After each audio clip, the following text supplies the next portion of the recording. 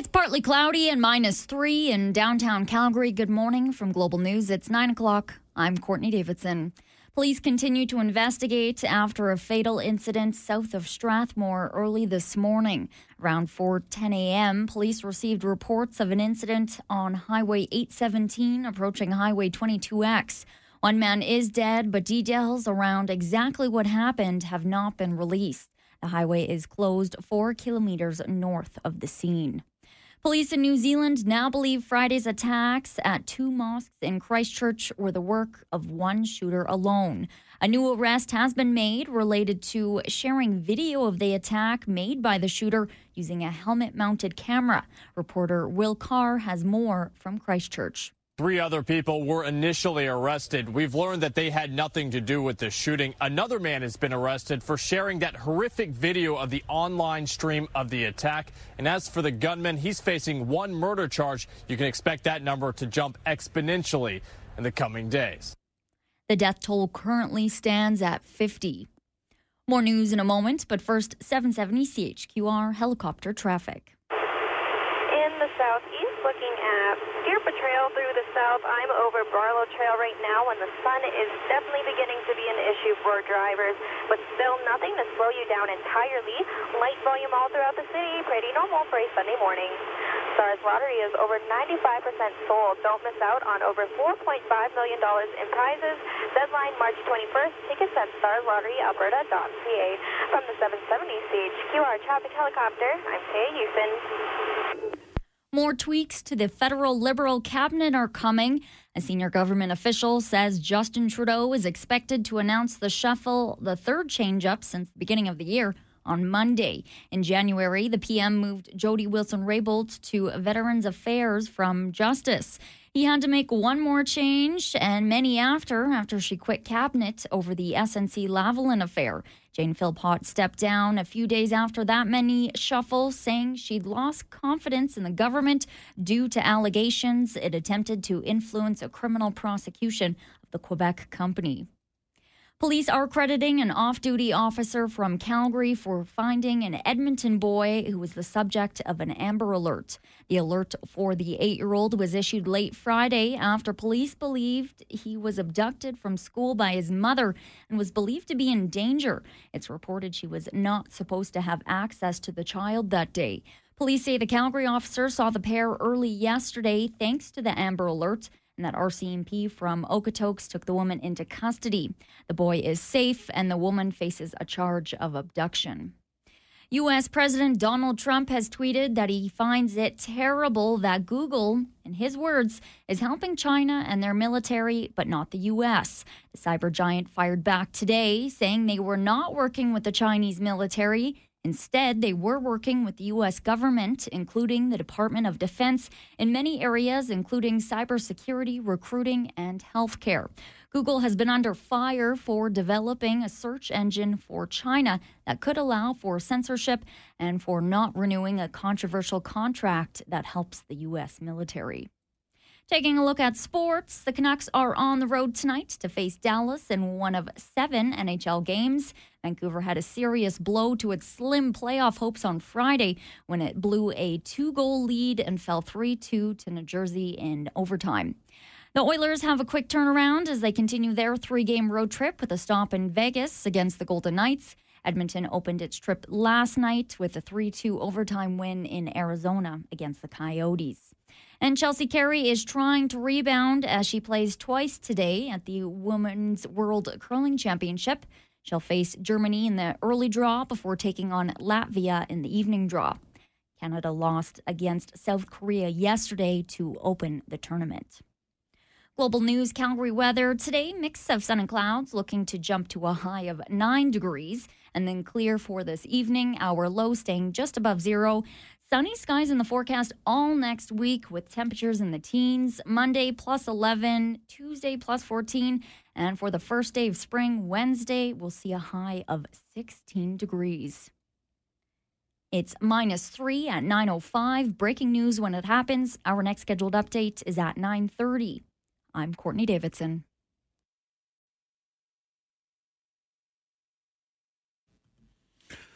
Good morning and welcome to Let's Talk Gardening. And It's almost one of our favorite days of the year, St. Patrick's Day, where we green it up all the time down at Spruce It Up. We kind of like this green it up day, and not necessarily all the green beer, which is, I'm sure a lot of people like to partake in a little bit of that, which is always lots of fun.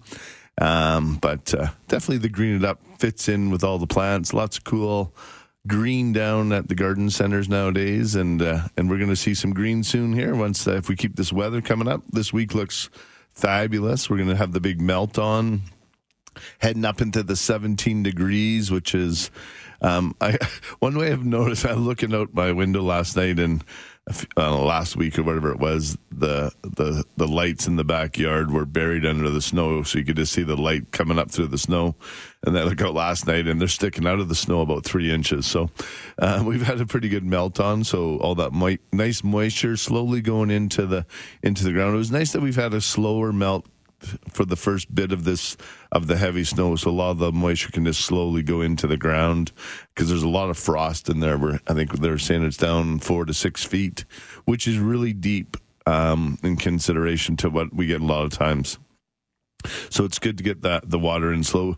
It doesn't really do a lot right now to water your trees and shrubs. Like if you have some dry soil up against the foundation, things like that, if you can dig in, it might not hurt to throw some of the snow on there, or wash down your evergreens and things like that, get all the dust off if you haven't done that. But to try and water your trees out there, a lot of the ground is just so frozen, it's just going to pool on top and really not get in there. So I really wouldn't waste any of that right now. But definitely, like I said, foundation plantings, things like that. Your evergreens could use a little wash down, knocked all the dust and anything that's nesting inside those was definitely a good idea at this time of year. And I know it's we got a couple more weeks left of where you can prune the elm trees. So if you're looking at that, get a hold of your arborist. And I know Mark and the boys that prune it up, they've been busy doing all kinds of pruning and all that. We're very happy. We had a great team down at Prune It Up. So the boys there are looking forward to, if you need any tree care there, to be more than happy to help you out. And we're going to be adding a new division coming up this spring. We've had such good success with the Green It Up lawn fertilizer, just selling the fertilizer at the store. We're going to start a Green It Up tree and lawn care. So we're going to actually fertilize trees, deep root fertilizing, and Green It Up lawn care. So we're going to apply the lawn fertilizer for you as well if you don't want to do it yourself. So we'll have pricing and all that in the next week or so. And Mark is going to join me next week and just to chat about the program and what he's going to offer in the packages to get your trees greened up and the lawn and all that kind of fun stuff. So looking forward to that. Fairly big demand. A lot of people are already out buying the lawn fertilizer. It's getting real close. Like you can put it on.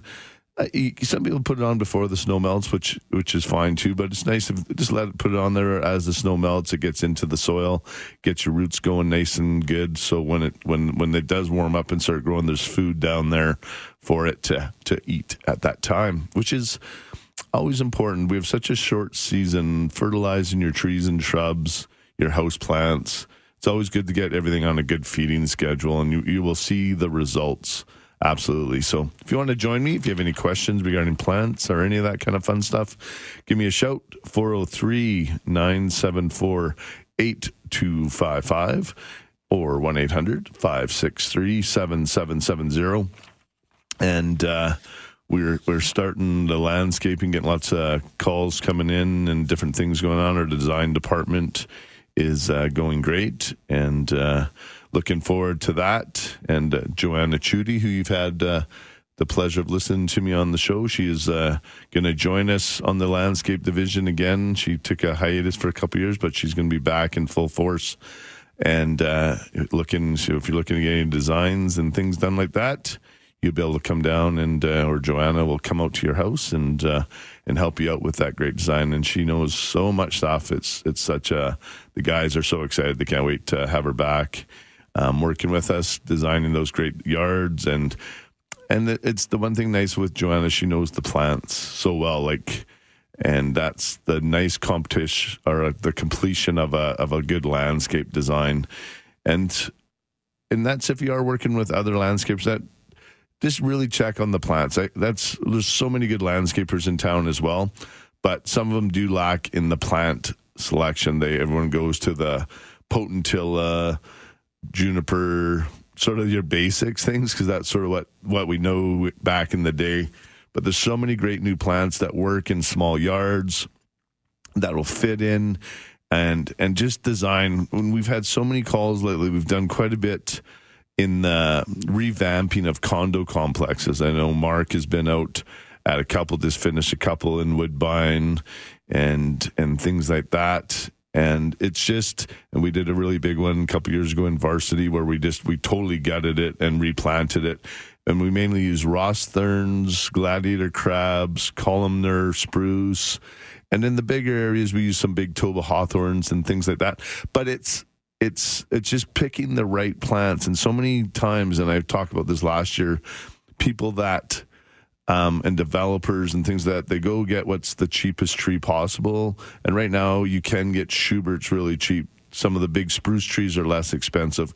It's just because they're not in as high demand. We don't have the big yards where you can't fit those big trees in anymore, and they plant them right up against the house.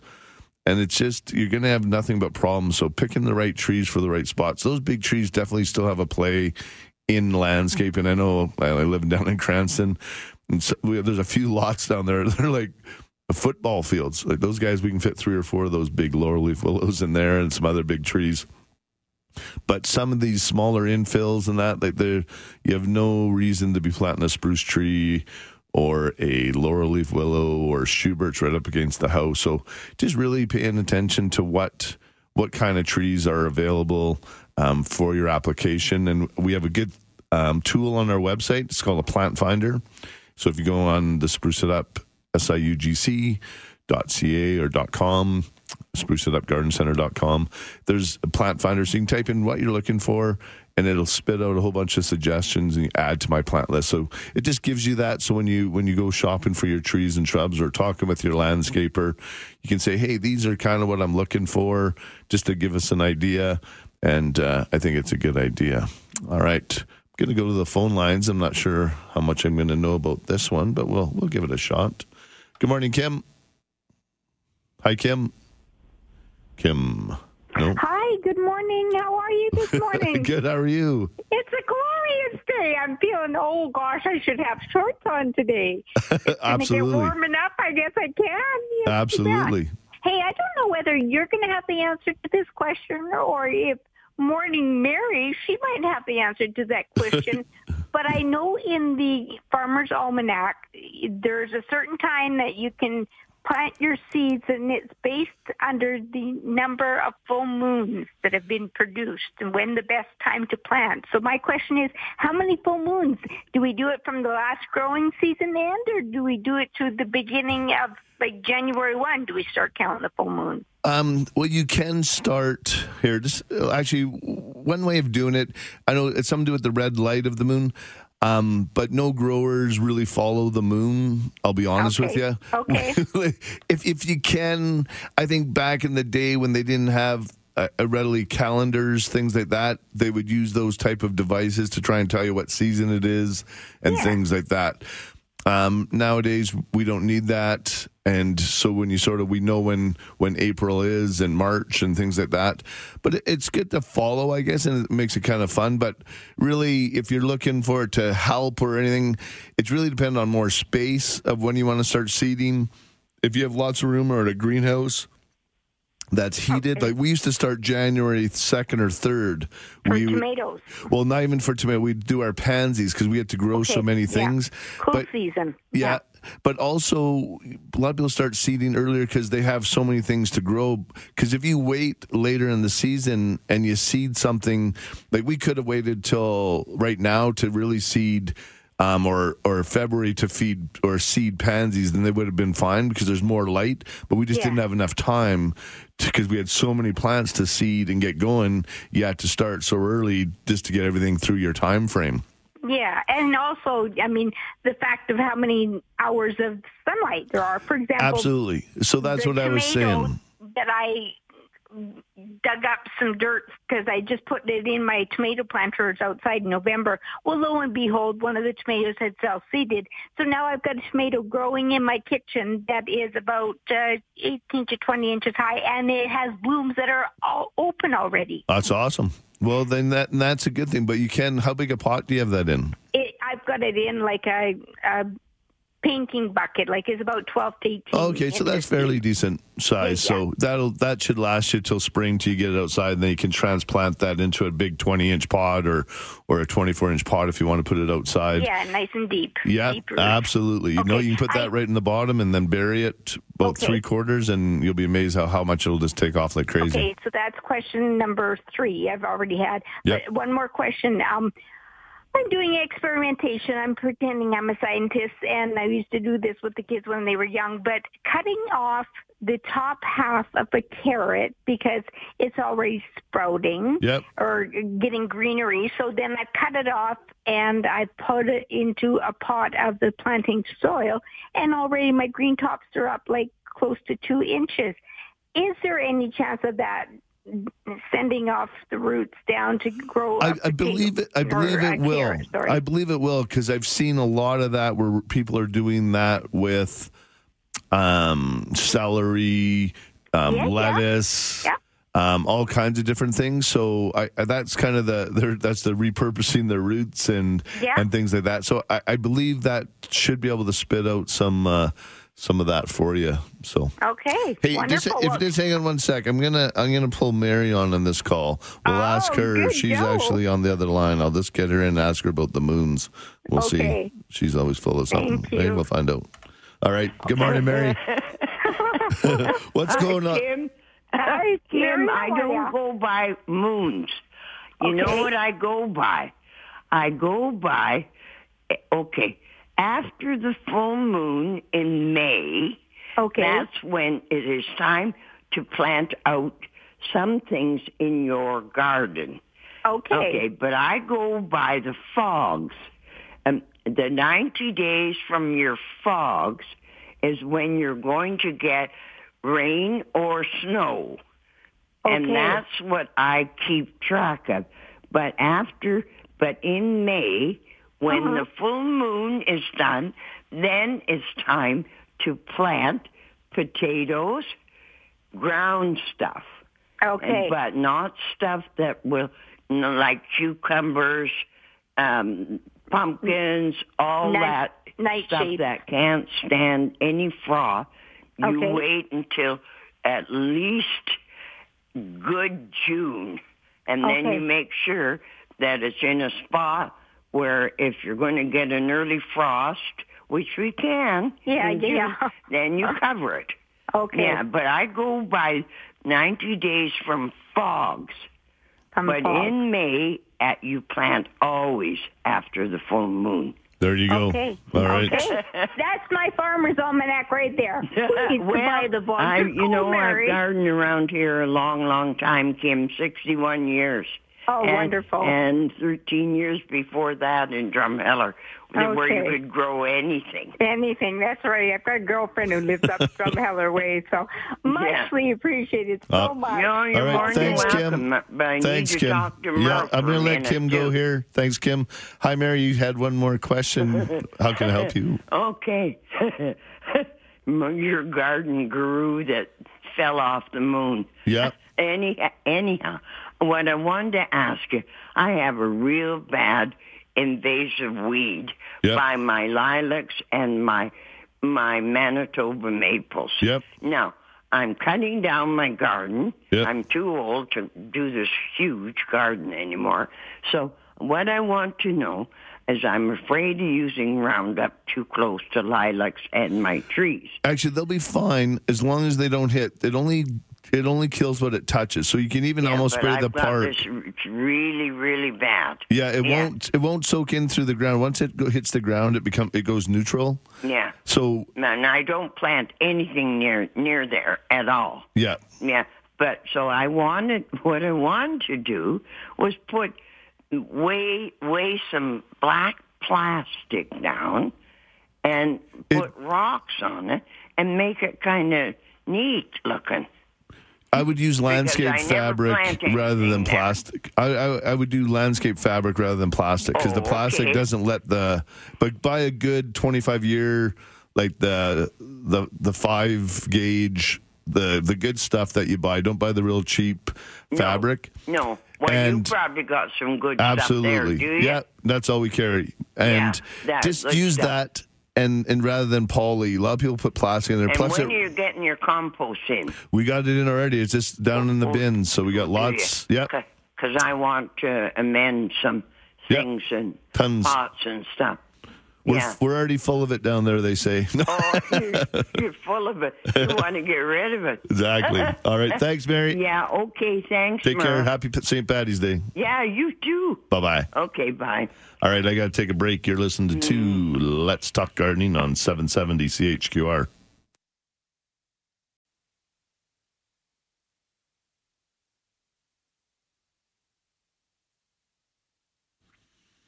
Welcome back to Let's Talk Gardening. I'm Merle Coombs, and Let's Talk Gardening is brought to you by Spruce It Up, your year-round full-service garden center. Plant it up, prune it up.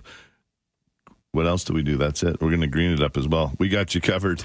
And I'm going to I got quite a few texts I'm going to read out here. Cliff was up early this morning, sending me a couple texts. Good morning, Merle. Is there a general rule regarding watering your houseplants from the bottom or the top?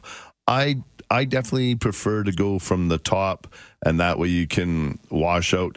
And you don't need to flush them every time you water. Like, sort of a rule of thumb, every 2 months, if you can take it to the sink and just give it a good flushing out. But adding a good amount of water to get through 3/4 away, you want to get down to the bottom roots of the pot is the biggest thing. And if you're watering from the bottom, it sits in the water too much, and I find you get a lot more rotted roots. But there is a rule of thumb on a couple things. African violets and some of those ones that do not like to get water on their leaves. If find it really hard to get in the pot to get the water in there, we do set them in a tray of water, let them soak it up from the bottom, and then remove them. Just don't let them sit in water all the time. So, but again, when you retransplant a plant, it's going to need a lot less water. I mentioned this last week. I had transplanted some plants, and it's been 3 weeks since I've watered them. And this was into about a 15-inch pot. So the first while, until they get roots going again, they don't need as much water, especially in the winter. So mine, it's been 3 weeks. Some of the other ones, and that's with a good flushing right after I transplanted. I watered them in really good, soaked the soil. But that's what I find the biggest mistake with watering plants is people don't water in to get the water down far enough into the pot.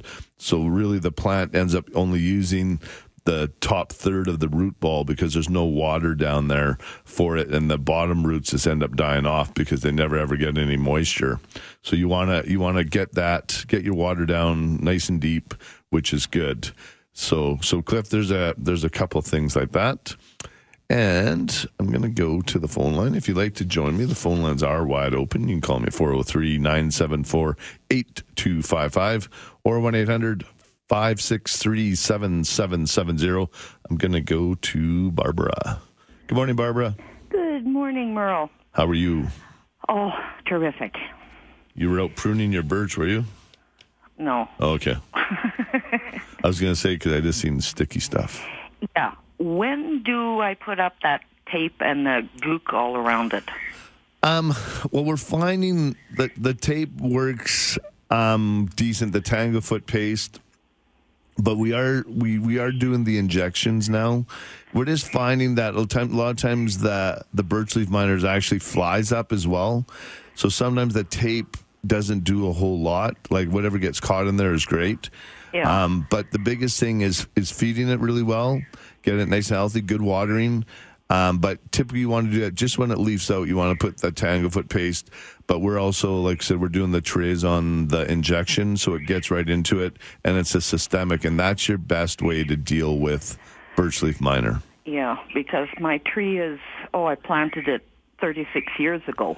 And they're the most beautiful trees, but we've let the Saigon chemical that they had was a little bit nasty, and it was a systemic, but they've gotten rid of all the systemics for anybody to use. So a lot of these pests have been able to come back into fruition and going crazy, and they've just decimated the birch leaf or the birch population in Calgary. Yeah, it's really, really bad last year. Yeah. Okay, now even... So deep watering around the root zone, and then also making sure we do a fertilizer. I'm just going to put you on hold. Actually, the clock got away on me here, so I'll get back to you right after the break. All right. You're listening to Let's Talk Gardening on 770 CHQR. Thanks, Matt.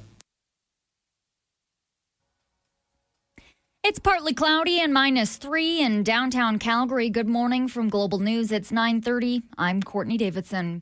One man is dead following a fatal incident south of Strathmore early Sunday morning. Around 4:10 a.m., police received reports of an incident on Highway 817 approaching Highway 22X.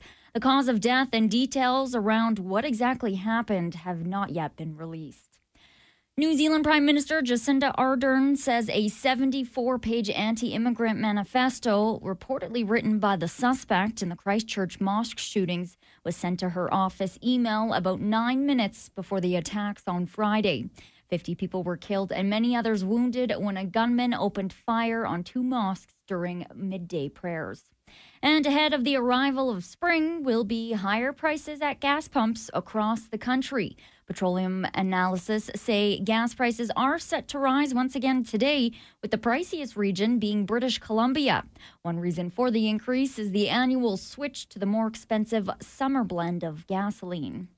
Global News Calgary weather, a mix of sun and cloud today as we look for a high of 9 degrees. Clear tonight, our low around +1, and then sunshine tomorrow and +11. It's -3. Breaking news when it happens. Our next scheduled news is at 10. I'm Courtney Davidson.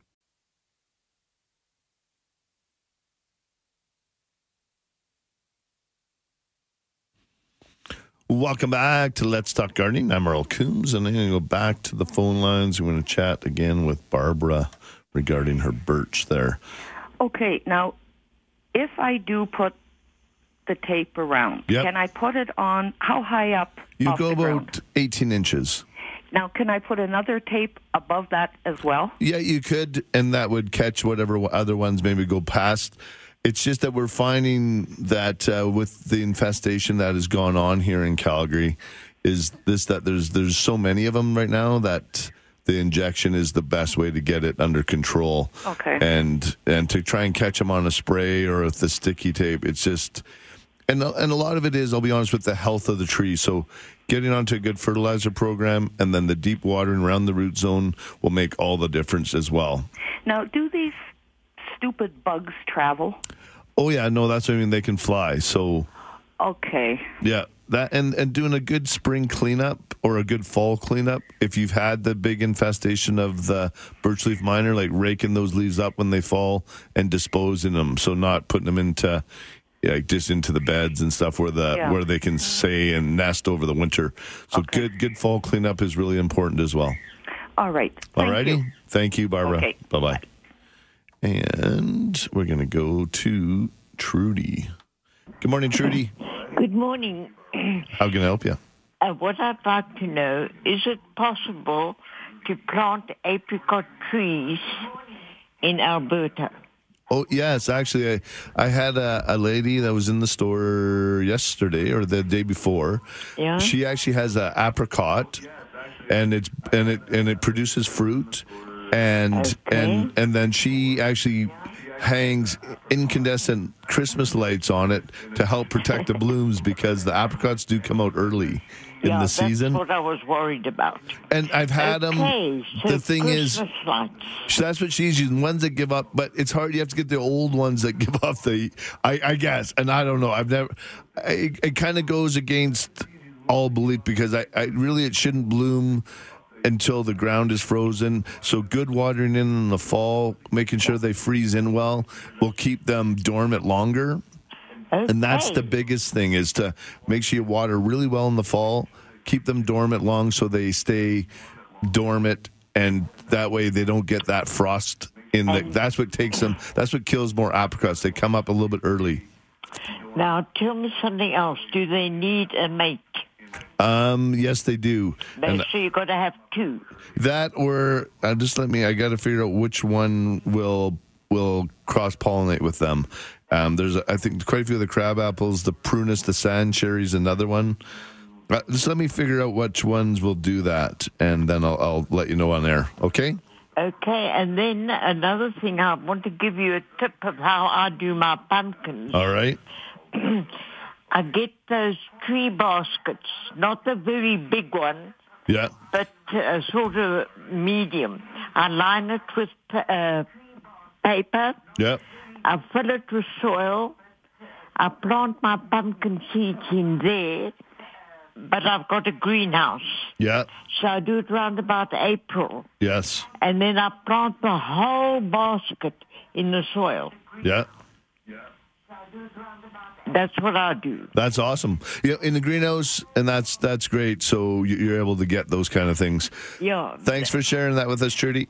Okay. I thought it would be a good idea for people that have a greenhouse. Absolutely. Okay. Thanks, a good Trudy. day. Bye-bye. And bye-bye. Bye for now. All right. And I should have mentioned to Trudy, if you do call in, try and turn off your radio in the background. It probably makes it really hard for you to call and listen, as well as it's a bit distracting when you're trying to listen to 2 things at once. And I got an awesome text here.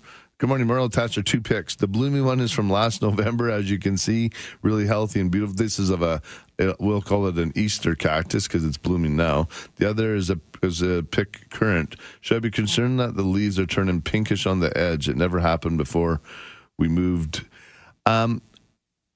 Now she says it's south facing, so that is why it's getting more sun.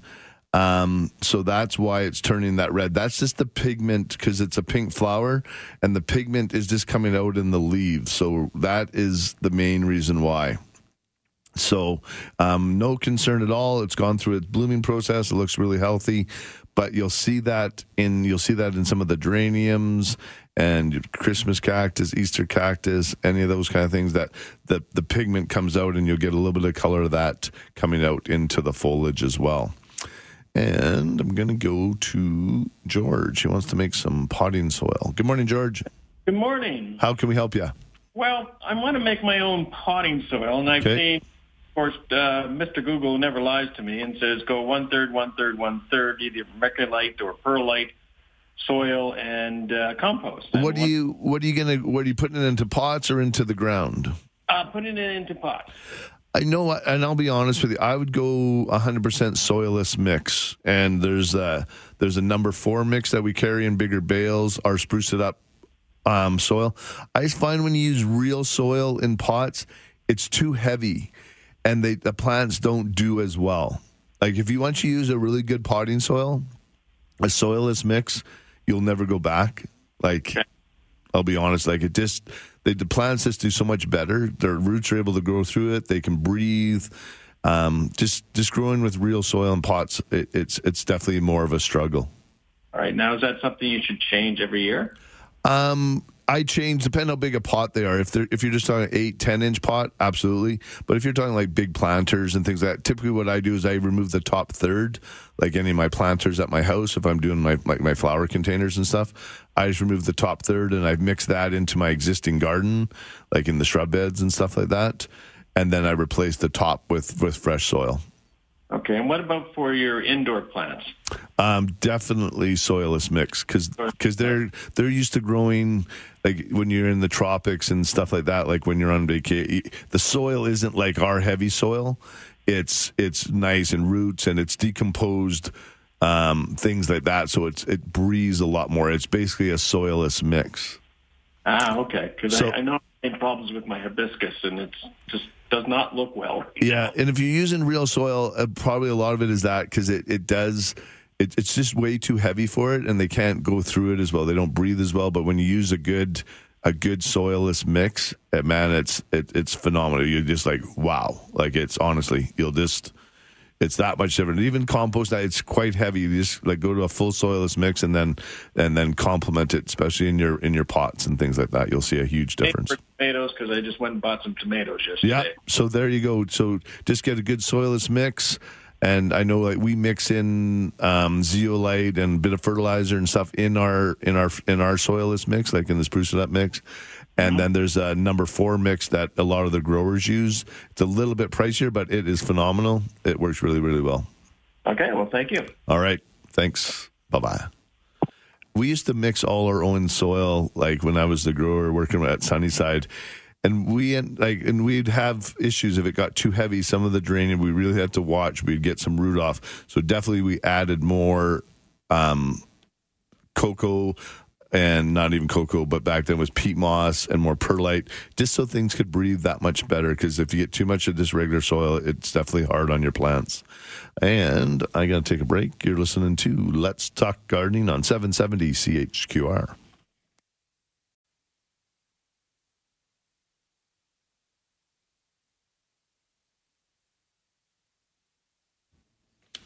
Welcome back to Let's Talk Gardening. I'm Merle Coombs. If you'd like to join me, the phone lines are open, 403-974-8255 or 1-800-563-7770. And I'm going to go to the text line. I got a few questions here. What is soilless mix made of? Typically, it's made of peat, more organic materials, not necessarily the hard soil. So definitely peat, perlite, cocoa moss, zeolite, things like that. Basically, which is a lot of it is what they put in there. I really like the ones with the cocoa moss, and we also have earthworm castings in some of them. The cocoa moss, it's a little bit more fibrous than the peat moss blend as well, so it holds up really well. And then I got another text from James. Good morning. Will cucumbers grow in pots? Absolutely. A lot of times they'll grow even better in pots because you can put them in the nice sunnier spots. The biggest thing with them is try and get something that's wide and lower, like some 18 inches by maybe 2 or 3 feet wide, or a big window box type thing. They really grow well because then they not too far off the ground, so that way they can just dangle over the pot and then they can rest just on the ground and grow along that way as well. But just be careful with your cucumbers. They do not take any frost. So before you put them outside, typically your first week or so in June, before we are guaranteed, or nothing's guaranteed in Calgary, but typically we don't get any frost past that point. And they do like a nice sunny location as well. And then I got another one. Says, good morning. We live in Drumheller and have choke cherry trees, the fungus. And I believe he is talking about the black knot is a real problem with the trees in their valley. Is there anything we do to treat this? No, not really. When they're down especially in the native areas, it has really become a huge problem. I noticed this outside Calgary, if you go in the back way into Okotoks, sort of by just on the 549, you go back in the back way, there's a lot of the native choke cherries just have a ton of that black knot on them, and it's just been nasty stuff. So pruning it out healthy. There is a couple fungicide, but I would be more for 1 yard if you're trying to keep it in the native areas or some of the things like that. It's really tough. Just cutting it out, and if anybody's looking right now in your yard, right now is a great time again to go out and look at your trees and shrubs, do your evaluation, see what they need done, and if you're not too sure, like I said, give a certified arborist a call. I know we get a lot of that in Calgary, and I know Mark and the guys, like we've cut out a lot. And it really, if you catch it early, you can really prolong the life of your Maydays, Schuberts, things like that. But if you leave it too long, it gets into the main trunk. The lifespan of that tree is gone very quickly. It doesn't take long to get right inside, and ends up taking the life of your tree, which we don't want. We want to make sure we can prolong them as long as possible. Well, right now, I'm going to go to the phone lines. We're going to go up to Rick. Good morning, Rick. Good morning. How are you? Good. How can I help you? Well, I guess 5 or 6 years ago, we put in raised beds for our vegetable garden. We live just north of Lethbridge, and that gumbo got to be after a while. Yeah. And they're 20 feet long, 4 feet wide, probably have 18 inches of compost. And we got the compost from Earthly Matters, and I think it came from a sawmill. Yeah. But now, like last year, our peas were like a jungle, the growth above the ground. But I'm having trouble with my carrots and my spuds trying to get a decent fruit. but I was told not to put anything else in it, and I never have. I've just used that compost as it is. Yeah. Is there anything I can do to perk that up? Does it feel quite light, or is it real heavy? Oh, no, compost? It's light. I can dig my potatoes with my hand. Yeah, so typically a lot of the potatoes and your root crops, and that's where it's a difference. They like a little bit more soil. Sometimes you kill them with kindness, or they won't provide as much because they... it's like a potato. If you put too much compost, they don't like it. It's too rich for them. So I would just add some more like natural, just garden loam to where you're going to grow some of your fruit or the root crops. Alrighty. All right. Now, is there a variety of carrots, Merle, that work better selling in Alberta than others? We carry the Heritage brand, Wild Rose Heritage Seeds. And I just love him because he has about 10 varieties of carrots, but they're all proven. It's all ones that he's grown here, and they're all non-GMO. He's collected the seeds. They're all proven Alberta seeds, and I find them very, very good. So, very good. All righty. Thank you, sir. Take care. Take care, man. Bye-bye. All right, I got to take a break. You're listening to Let's Talk Gardening on 770 CHQR.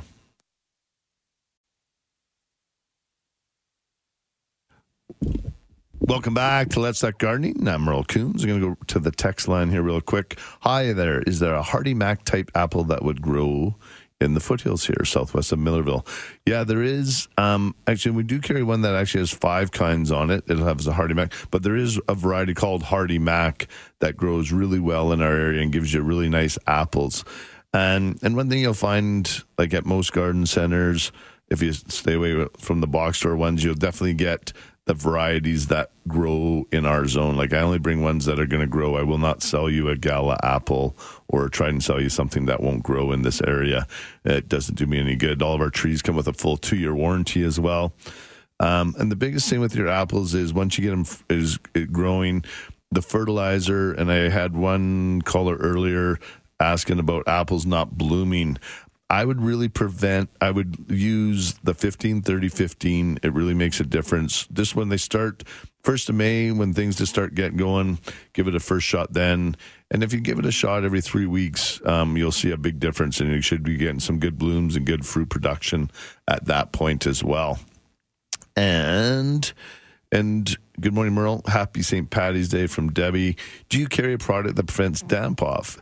And yes, we do. We mentioned it last week, and it's by Evolve. It's called Seed and Seedling Fertilizer. And what it does, it really builds a little wall on the stem just after it comes out of the ground. It works really, really good to help prevent that damping off because they took the product off the market. They wanted too much of a registration fee, and that's how our government gets us in other ways. They wanted a big registration fee for the damp off to renew it.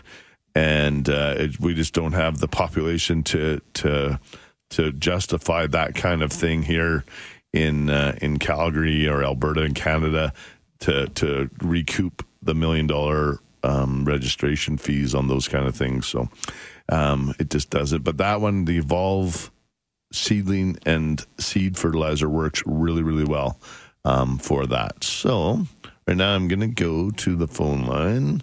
And I'm going to go, where am I going to go? I'm going to go to Brenda. Good morning, Brenda. Good morning. How are you today? Good. How can I help you?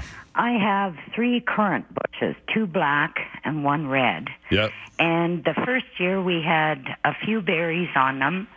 And for the last 3 years, they haven't been producing fruit or flowers. Okay.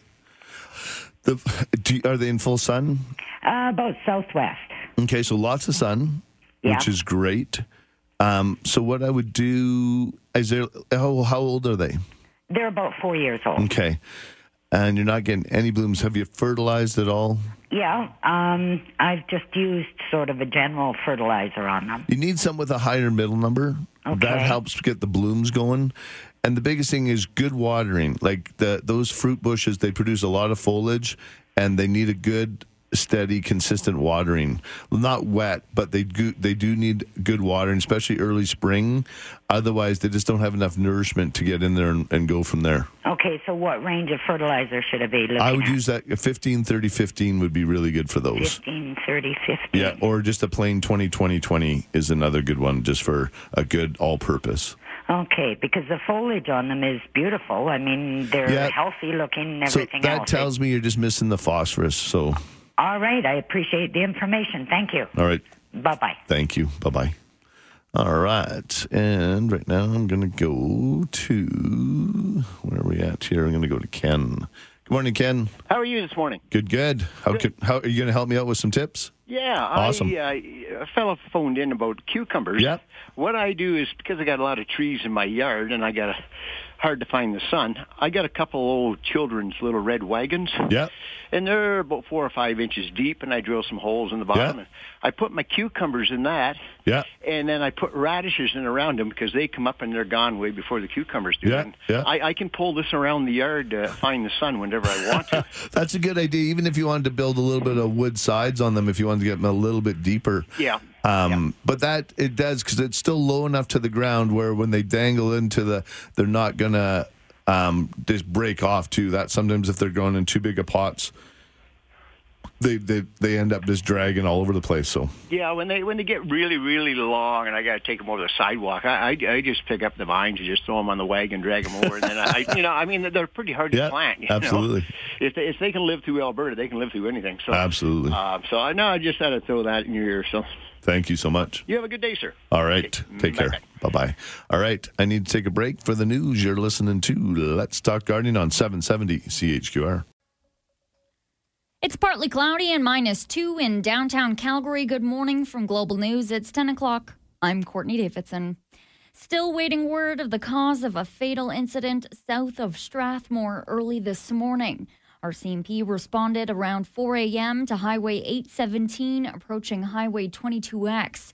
One man is reported dead, and details around what exactly happened have not yet been released. RCMP Major Crimes is on scene investigating while the highway remains closed 4 kilometers north of the scene. Life is getting back to normal in Christchurch and around New Zealand following Friday's devastating mosque shootings. But New Zealand Police Commissioner Mike Bush says things will look a little different as at least 200 extra police officers will be patrolling. You will see a highly visible police presence on the streets, around your businesses, around your schools, and even in the air, right across the country. So you will feel safe. People across New Zealand are still trying to come to terms with the massacre, with flowers, balloons, and notes of grief and love being left outside the 2 mosques where gunmen opened fire, killing 50 and injuring dozens.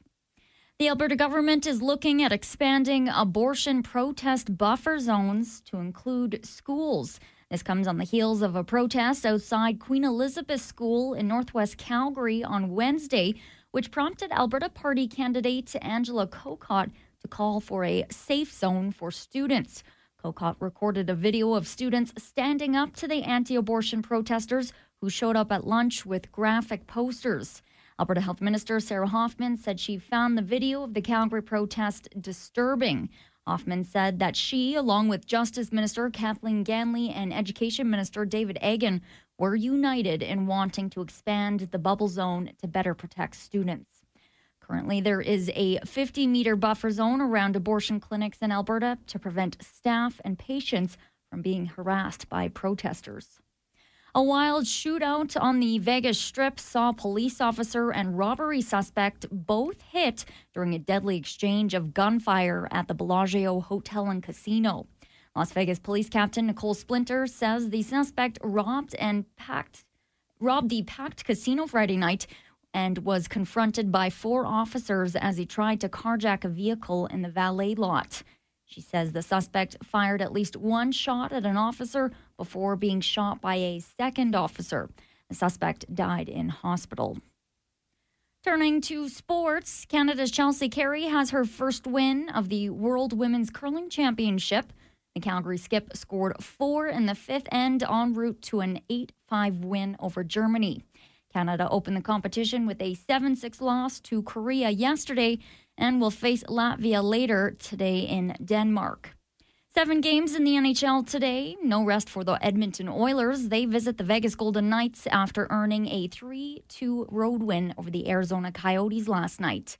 In other action, the Vancouver Canucks are in Dallas to face the Stars.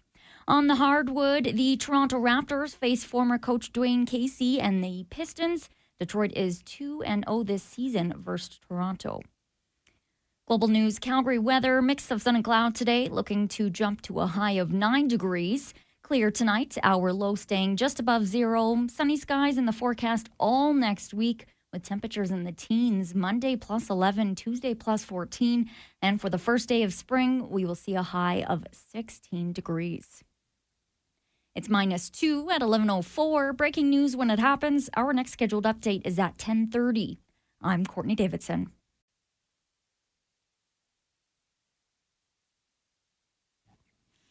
Welcome back to Let's Talk Gardening. I'm Merle Coombs, and happy St. Paddy's Day to everybody out there. Hopefully everyone has a good, safe trip. If you do have a couple of beers, make sure you don't drink and drive. There's Ubers and taxis and all those other fun boys will get you home nice and safe. So enjoy the day, and it's supposed to be nice and sun. Good week coming up. We're going to have plus 17. Looking forward to some of those days. Right now, I'm going to go to the phone line and I'm going to chat with Dale. Good morning, Dale. Thank you. How are you? I just had a question about overwatering. Yes. You spoke about the roots rotting. Yes. When I go through the office towers downtown, yep, they have waterfalls and they got pools. Yep. And these plants sit in that water 24/7. They're not really in the waterfalls, though. I think there's all planters right beside them or built into them. There is water plants that can sit in the water, but most of those, when you see them in the office towers, they're just built around them. They're all just planters that are built on the side, sort of give the illusion that it's like a waterfall and a little stream, and then the plants are growing right beside them. But they're not sitting, unless they're water plants. Like we definitely have like water lilies and things like that can stay in water. There's some of the bamboos, but for the most part, it's just more of that illusion. And there's really good humidity for a lot of those plants down there, so it's actually quite a good environment for them. And someone told me if you took a cutting from one of those plants, yep, that they're used to living in water that long, that if you try and transplant them, they won't grow. No, they'll grow fine. Like a lot of times you can take slips, and a lot of people do that. Like they'll take cuttings and then propagation. That's how a lot of all the cuttings in the world, like even when you're doing things, like I said, those aren't growing in water though, so you'll be fine. But you really shouldn't be taking cuttings from those anyways. We get our cuttings from Peter the plant man. Yep, they come in and do all the trimming, and they'll just give us the cutting. Yeah, no, and a lot of those, have you tried propagating, and have they survived? I have not tried. Yeah, as long as you use a rooting hormone and in water 24/7. Yeah, but they're, like I said, they're not really sitting in water. Like it's sort of more of the illusion that they've created to make it look like that, unless they are water plants. And what's that garden downtown? The Devonian? Yeah, Devonian. Yep. That's another place too. It looks like all sitting in water. Yeah, they're not though. If you look closely, those are just really good landscaped indoor landscaping that's done where they've created planters all along the side of the creek and along the water ponds that they do inside, but they're all sitting in soil.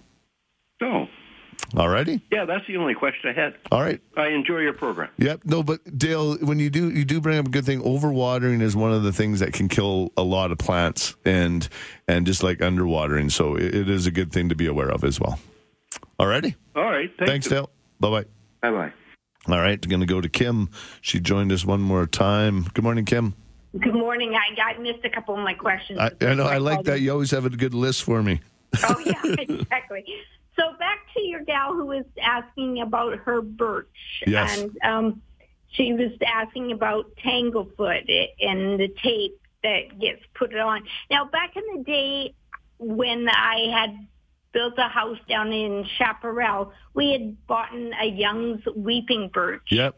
And we gotten it from, I think it was Eagle Lake Nurseries or something like that.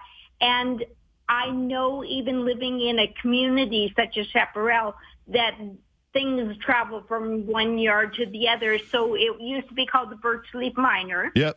And they said that you could treat it with what was then no longer being able to be put on the shelves in the retailer, melathion. No, malathion wouldn't work. You could spray it, but it really doesn't do nothing. Okay. Unless you're hitting the bug actually contacting it. Okay. But what happens is the leaf miner is right inside the leaf, so that's why I was saying you need a systemic. And there used to be a product called Saigon. It's also Latox. You can still get it in the States. And I'm not saying that anybody going down there and you want to bring some back, but that's the product. It's called Saigon, but we and that's why they've left it to only professionals now. So we're doing an injection, and the brand is a Trazon, and there's a couple other ones, but that's the one we're going to be doing, and it's applied early spring. It gets into the bloodstream, the sap stream of the plant.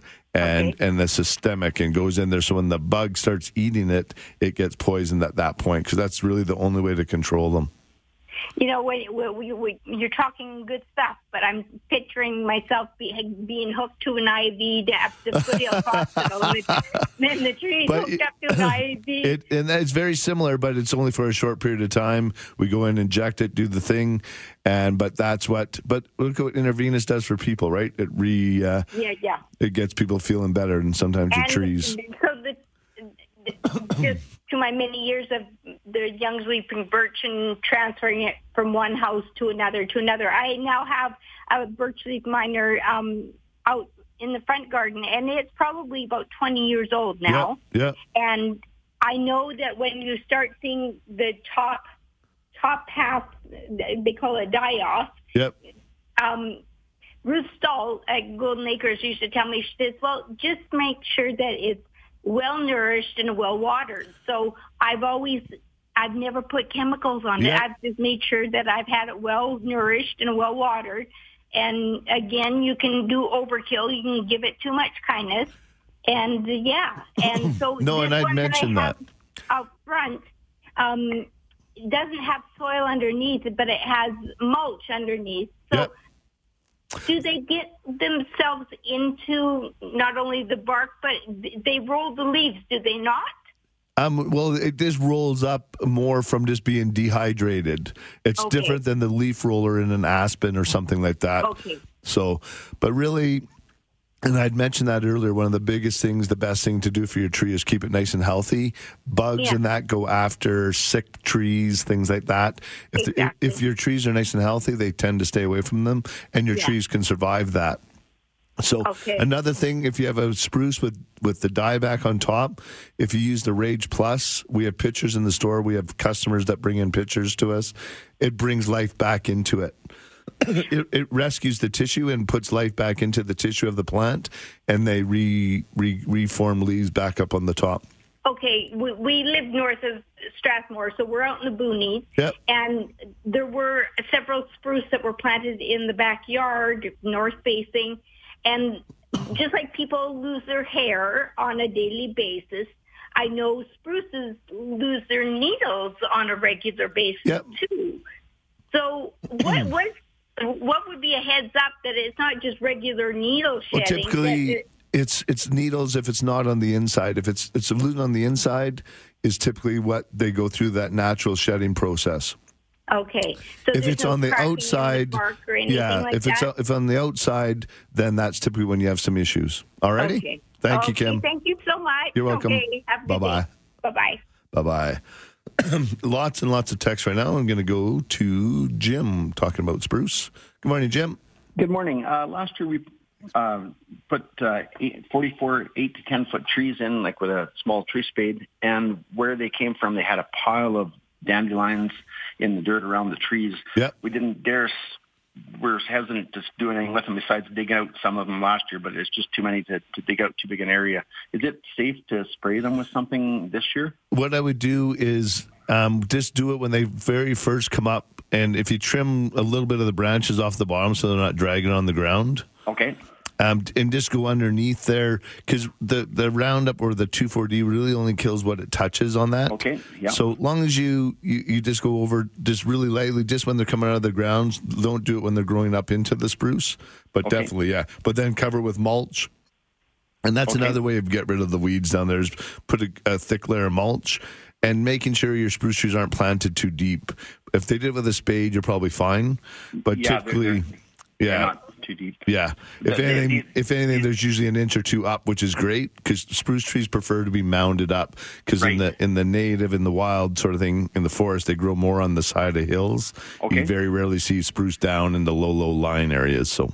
Yeah, they probably are up. Yeah, they've got really well-established dandelion roots in there, and it's just a lot of work to dig all of them. So even just put mulch all around them, underneath them, put bark mulch out because that really helps hold the moisture in. And then if anything creeps through that, just give it a spot spray. Okay, thank you very much. All right, thanks, Jim. Bye. Bye-bye. All right, that's probably one of the best ways to deal with those is, and plus it helps the spruce trees hold the moisture in if you put in bark mulch and that underneath your spruce. You're trying to recreate the forest floor, which really helps with holding the moisture in for them. And then also when they start losing needles and things like that, rather than if you have decorative rock and stuff, it's really quite messy looking. If you have bark mulch underneath there, it just sort of blends right in.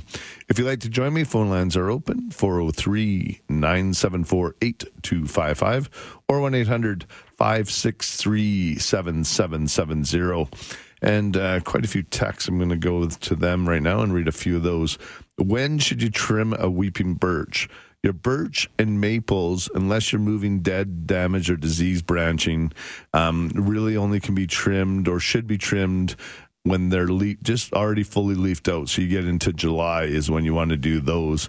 Otherwise, you'll get bleeding on them. You'll get, if you go out and trim a healthy birch branch or a maple branch right now, it'll just leak out all kinds of water and that. So, which isn't great for them. So prefer when they're fully leafed out, unless you're doing the 3 Ds of pruning at certain times, the dead, damaged, or diseased, which should be removed at this time. But other than that, leave them until they're fully leafed out. And another text. Purchase dahlias and blue poppy anemone bulbs at Spruce. Want to start inside? Please advise when. Actually, right now is a great time to start.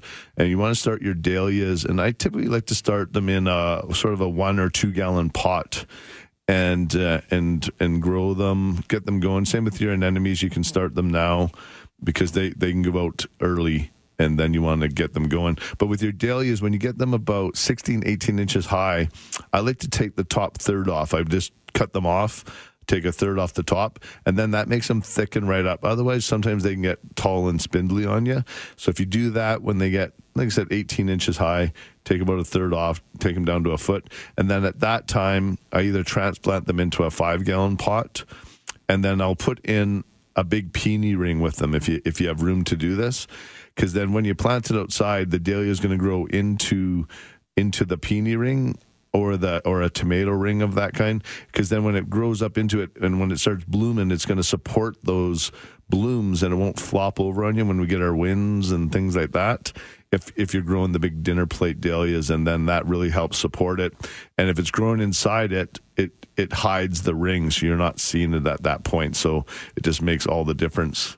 And they do like lots of sun, and they're fairly heavy feeders. So again, 15-30-15 is a great one for your dahlias and all your bulbs. And another good, if you just want to stick with an all-purpose, like 20-20-20 is a great one. It's a nice, easy fertilizer, and it works really, really well. And another one, my large jade has been wonderful for many years, but recently it started dropping leaves and big stems have folded over. They're hollow and looks like it's mold inside. What I would do with that one, it'd probably time to get transplanted, and I would probably cut the top third of it right off and just sort of do a nice shape, cut it in sort of a circular top, and till you start seeing a bit of healthy inside to get rid of that hollow look on the end, and time to transplant it. And let it grow from that, because your jade, I think it's probably just used up every ounce of energy, it sounds like. And when it starts dropping like that, unless it was fed something or done something wrong, but that's typically, I've seen that when they get old and they just need a rejuvenation, like we talk about with hedges and things like that. So that would be a good way of doing that to help revive your jade plant. And I'm going to go to one more phone call, and then I'm just going to take a break, probably, Matt. Hey, what do you think? You're listening to Let's Talk Gardening on 770 CHQR.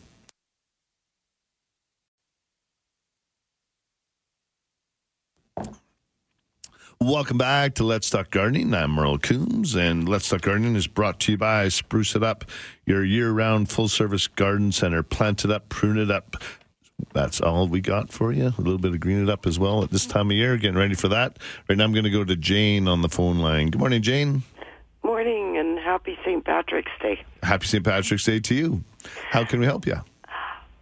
I'm sorry I missed Mary. She's a real inspiration. Absolutely. And I just wanted to wish her a very happy gardening year. Absolutely. I want to wish Mary, and actually want to wish all of our listeners. We're finally heading into that season, and it sure feels nice when the sun is hitting down and you feel it, and you just feel like, okay, we are through it. We are almost through the winter, so here we go. How can we help you? It's been a rough one. Absolutely. It's been a long one. Absolutely.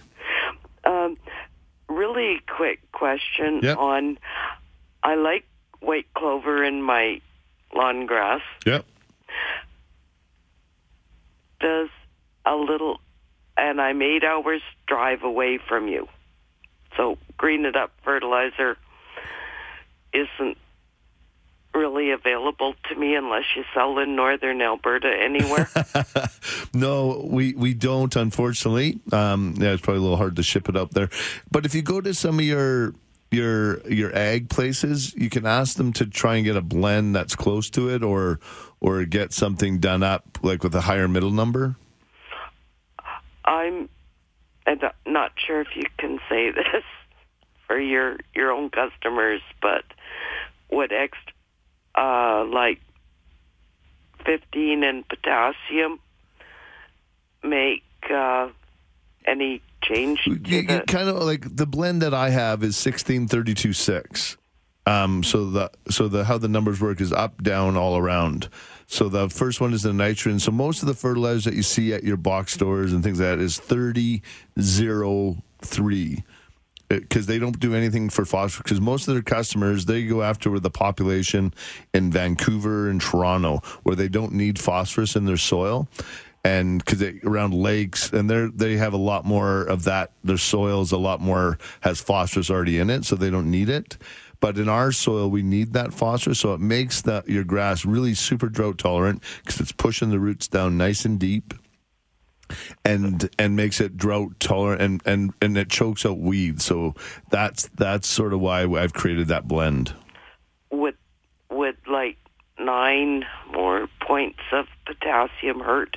No, not at all. No, not at all. You're totally fine. Is that I can get one like that? Yeah. So like I said, and see if you can get some with a little bit of a middle number on the phosphorus. So that sort of would help out a bit more. It helps thicken things up and helps get through those hot summer days. All righty. Thank you, big time. And a really quick question. Yep. I don't have a picture to send you. Yeah. I'm wondering if you, Mary, or your listeners might have ever seen a white potato onion where the onion bulbs grow up on a stalk with the flower stem above the ground. I saw it in the back alley on a south-facing gravel. Oh, really? Gravel, like 3/8 minus gravel driveway. Really? Huh. And this thing was doing wonderful. I went back. I grabbed some seeds. Yeah. And I wasn't able to plant them last year, but I'm just wondering if any of you.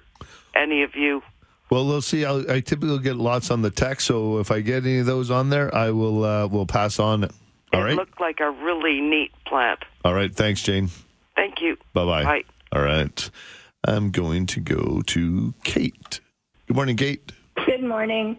So I was given one of those, I don't know if they're called tea rose, or they sell them I've seen them in the grocery store, and it's in a 4-inch pot, and it's got 4 or 5 blooms on it. Yep.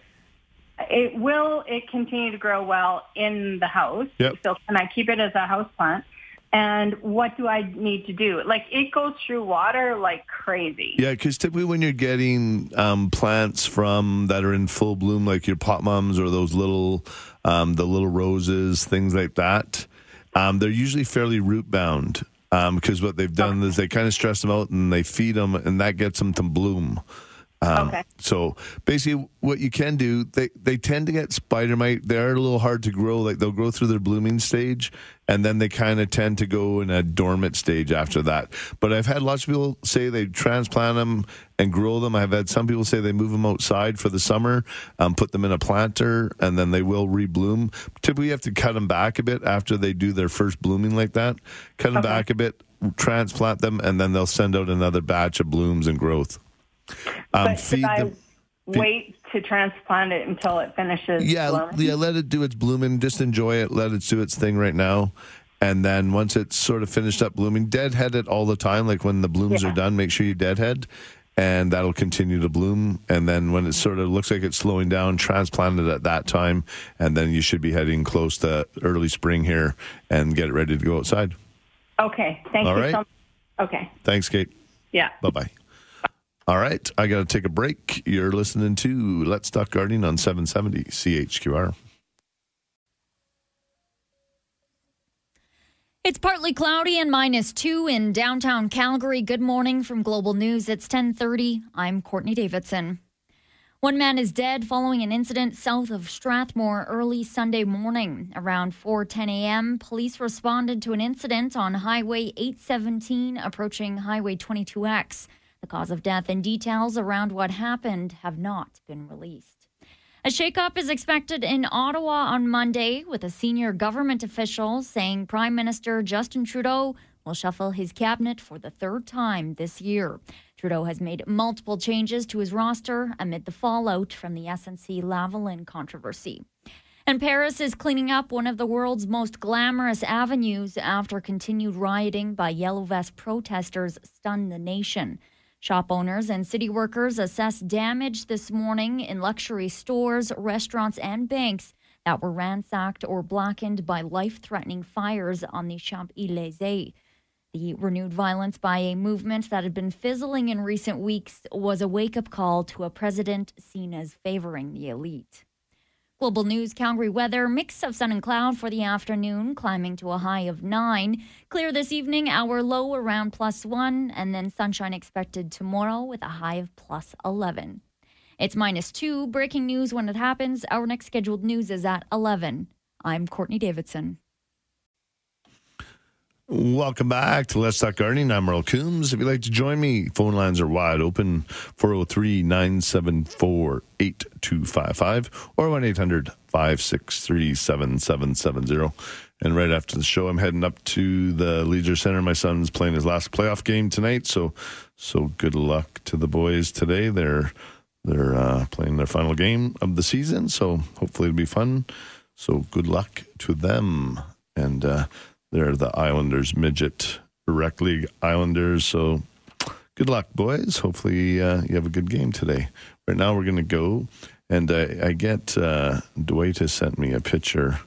He had sent that plant last week of he's grown a few cannabis plants, and he likes to share his pictures with me, which I appreciate. They're kind of cool looking.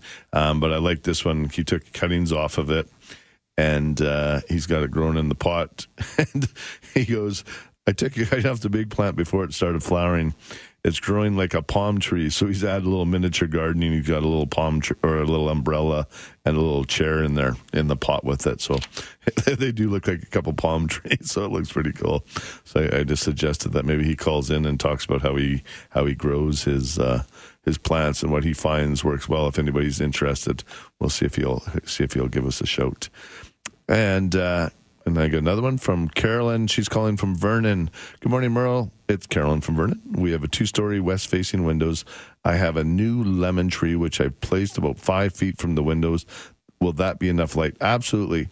It should love it there.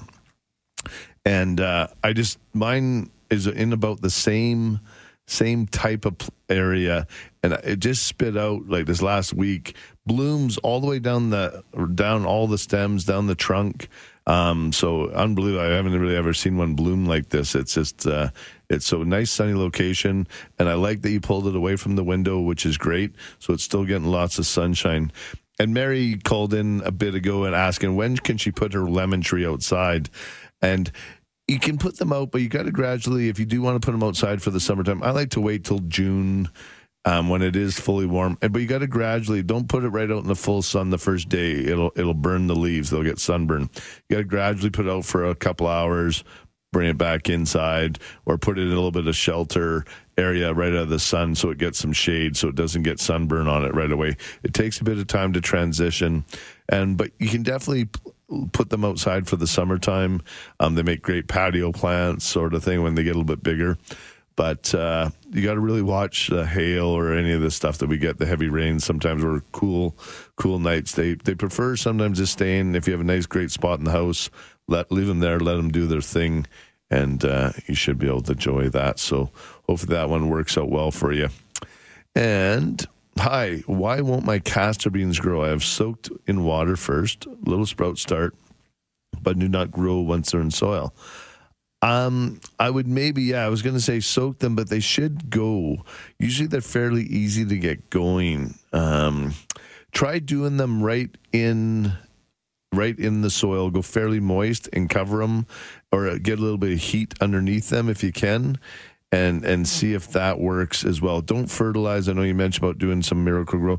Typically, most of your seedling soil or all the potting soil, if you're starting with, has lots of nourishment in it when you first do your seeds. Typically, you don't need to fertilize any of your babies, any of the seedlings for a while till they get going. The only thing I can see is with those castor beans, they're just taking a bit. But if you're getting the green sprout and you're going them into the soil, they should just go. Usually they're not that tough to get going. So I'll look up that a little bit and see what I can come up with for you and see if I can find out if there's any issues with that. Right now I'm going to go to Chris, and he's going to talk about some tomatoes. Good morning, Chris. Morning, Merle. How you doing? Good. How can I help you? Okay. I had 2 years ago, I had some vicious problems with, I think is called blossom end rot. Yes. Is that from a lack of calcium when it's starting to flower? Yeah, and just when they go into blooming stage. And inconsistent watering is another one. So having it in a nice big pot. Right. Typically, if they're in too small a pot, they dry out, then you water them, then they dry out, then you water them. That can help. That can cause it as well. Okay. If I don't have eggshells, is there a substitute, or most of our tomato food through the Evolve and the other ones have a calcium supplement in them, but we also have a full calcium supplement that you can get for your tomatoes that we sell. It's a water soluble, mix in the water, fertilize it in, especially if you're growing your bigger tomatoes. That's typically when you see that. So right, and so I might be asking a little much, squeezing 2 tomato plants in, say, circular pot about 18 inches across and a foot deep. That's too many tomatoes. That's almost too many tomatoes for even one plant. Okay. Yeah, so I put mine into like a 22-inch pot. It's about 2 feet high, 22 inches wide, and I put one plant per pot. And there's enough for it to stay healthy all summer, because what happens is our summers become so hot and everything gets so root bound, and then they default if they don't have enough soil to keep going.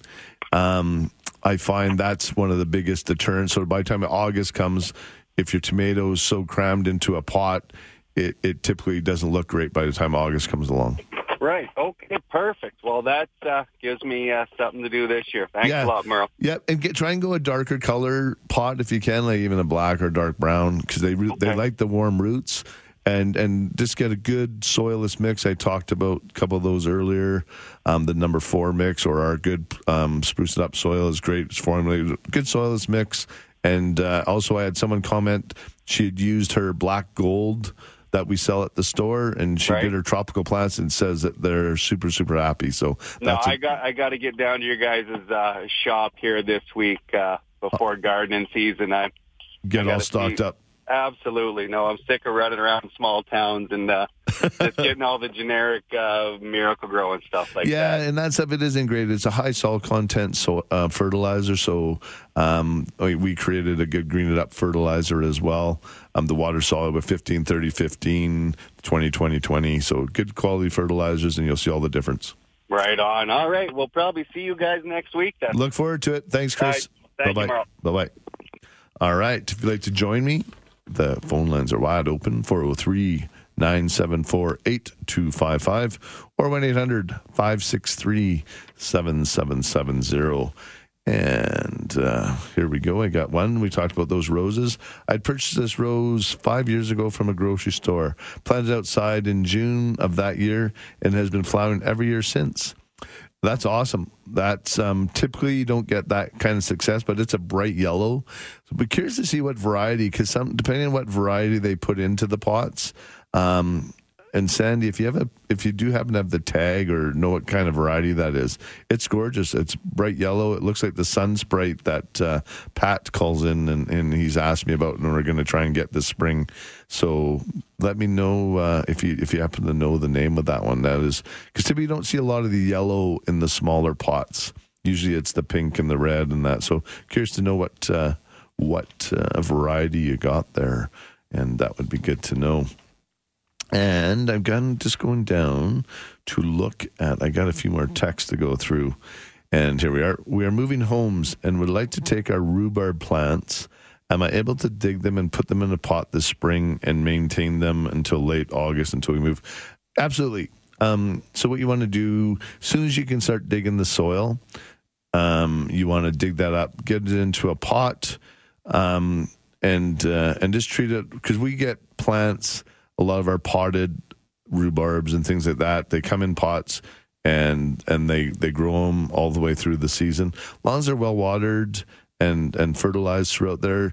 But if you're pulling up an existing rhubarb, you probably want to get a 5-gallon pot at least, a big black nursery pot, and go from there. And that should be able to help you out. Go from there and grow. And if you are moving your plants, early spring is the best time for the most part. If you're trying to move your perennials, and typically you want to do it just when we can start digging into the soil, move them when they're dormant, and try and get as much root ball as you can. And a lot of times, like with hostas and things like that, you'll have no issues at all. They'll transplant nicely, and you'll be totally fine from there. And if you'd like to join me, again, the phone lines are open, 403-974-8255 or 1-800-563-7770. I'm going to take a quick break. You're listening to Let's Talk Gardening on 770 CHQR.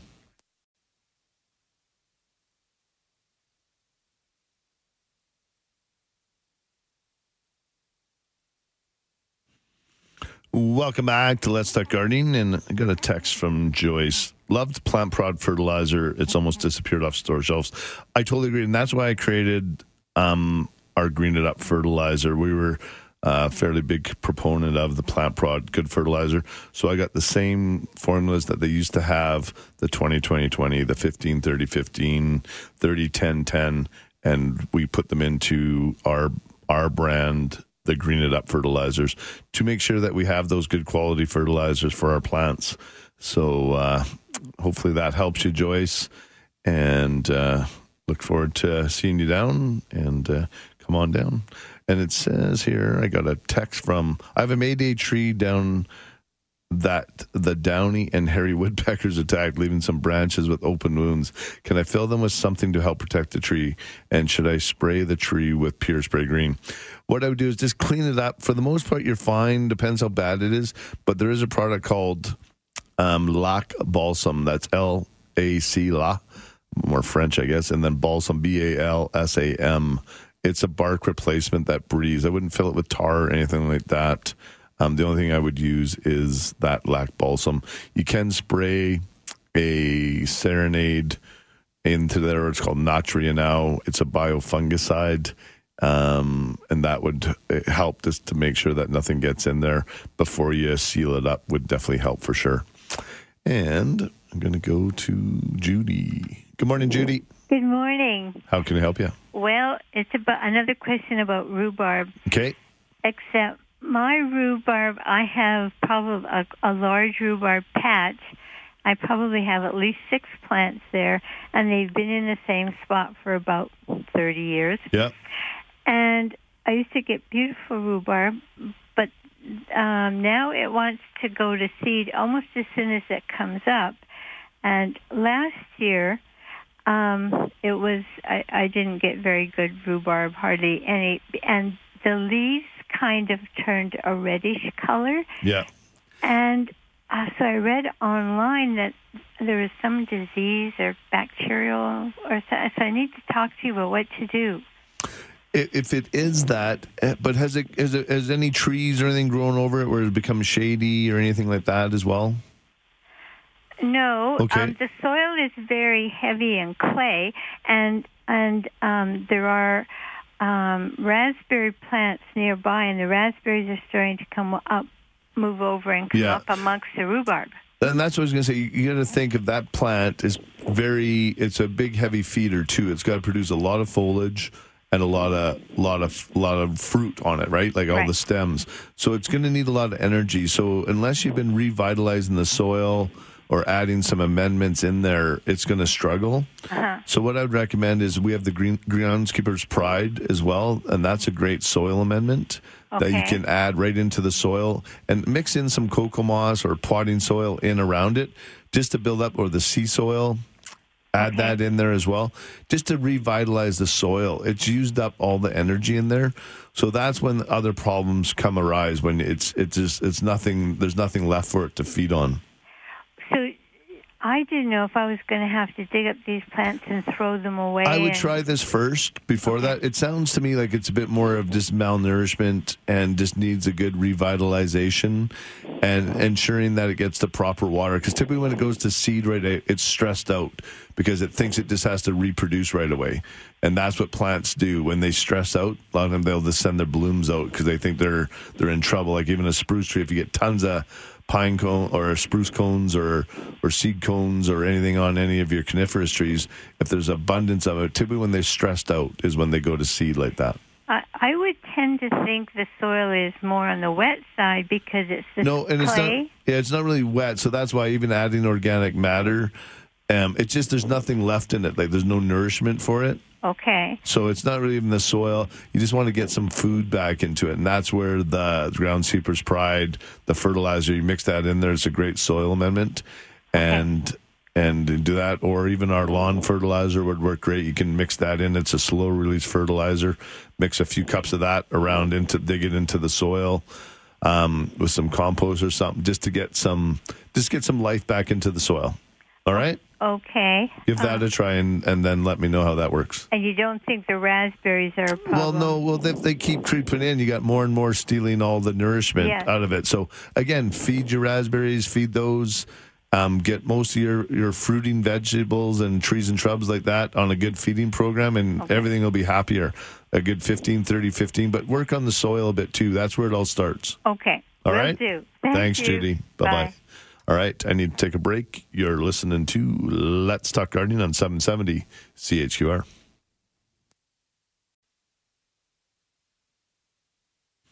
Welcome back to Let's Talk Gardening. I'm going to go to the phone lines, and we're going to go to Genevieve. Good morning. Good morning, Merrill. How are you? Love your show. Thank you so much. Okay, I have a Saskatoon bush in the middle of my yard. Okay. And it's like 5 feet high right now. It has beautiful fruit on it. And I'd like to know if I could cut it back when it starts growing about a foot or so. I don't want it growing very tall like they do at the Saskatoon farm. Yeah, no, definitely. So when it gets a new growth, just trim those back like halfway when they send out that new growth. Okay. And then that'll make all the difference because it'll keep them thick. But it's just when you let them get big and then try to cut them back, that opens up the wounds and then they don't heal right. And that invites disease and different things into them and they don't like it as much. Oh. So if you just do it when the new growth comes out, just trim off the new growth. And all through the summer? Or? Yeah, well, as it spits up because then it'll thicken up lower down. So just sort of keep it at the height, but do it when the new growth comes. Don't wait till it gets old. Oh, yeah, because it's doing so good. Yeah, no, that way it'll keep fruiting that way as well. And it's quite bushy. That's awesome. And it'll make this will help thicken it up as well. Okay. All righty. So it won't hurt it trimming it back from the top. No, that's the best time is when it's nice and thin and the branches are still green. Okay. Right before they turn to bark, you know what I mean? Yes. That's the best time. Thank you. All right. And I'd like to tell you my Christmas cactus, the white one, is in full blossoms. Awesome. and some of them are starting to burst out. It's beautiful. It's going to be an Easter cactus now. Yeah, white Christmas cactus. There you go. All right. Thank you. All right. Okay, Thank you so much for sharing. Bye-bye. All right. And I'm going to go to Tim. Good morning, Tim. Hey, how you doing? Good, good. How can we help you? Well, I severely pruned an elm tree, about 15, 16 years old. Yeah. Right down to all of the branches. Yeah. There was a little damage, windstorm. Yeah. And they got carried away. Yep. It's completely scalloped, but there's 6 or 7 large limbs on a 12-inch diameter trunk. Yeah. What are my expectations for that coming back? You don't live on Elbow Drive, do you? No. Just off Elbow. Okay. I was driving down Elbow Drive a couple of years ago, and there's a guy who had a row of these gorgeous elms, and he did that. He cut them all back to the trunk almost. I'm just like, I almost felt like in this ring in his neck when I went by there. But anyways, it's not good. Like, elm trees aren't, like, I would really get it assessed, because you might be just wasting your time of creating a whole bunch, because it's going to grow and you're going to get a whole bunch of weak points to it. Right. And then it just, if you want, you can send me a picture to the store. You can text me or email me a picture to info@ or even Let's Talk Gardening at siugc.ca. That's Spruce It Up Garden Center.ca. Let's Talk Garden Center.ca. Yeah, just text me a picture or email me a picture and let me have a look at it. Mark and I'll have a look at it, and we'll see if we can give you any advice on what you can do with it, or if it's even worth. Yeah, okay. One more time. What was the email address? Let's Talk Gardening at siugc.ca. Okay, good. Okay, wish me luck. All right. Thanks, Tim. I hope we can help you out. Bye. All right. Bye-bye. And as Tim knows and other people know, you can only cut once. And once those branches are off, you cannot glue them back on. So I recommend make sure you cut slow. Don't get caught up in the middle of a tree. It's one of the worst spots to be if you're just up there looking up, cutting away, because when you step back, a lot of times it doesn't look like it does in your mind. So anyways, call a professional if you need some help, or just really take your time. Thanks for joining me again today on Let's Talk Gardening here on 770 CHQR.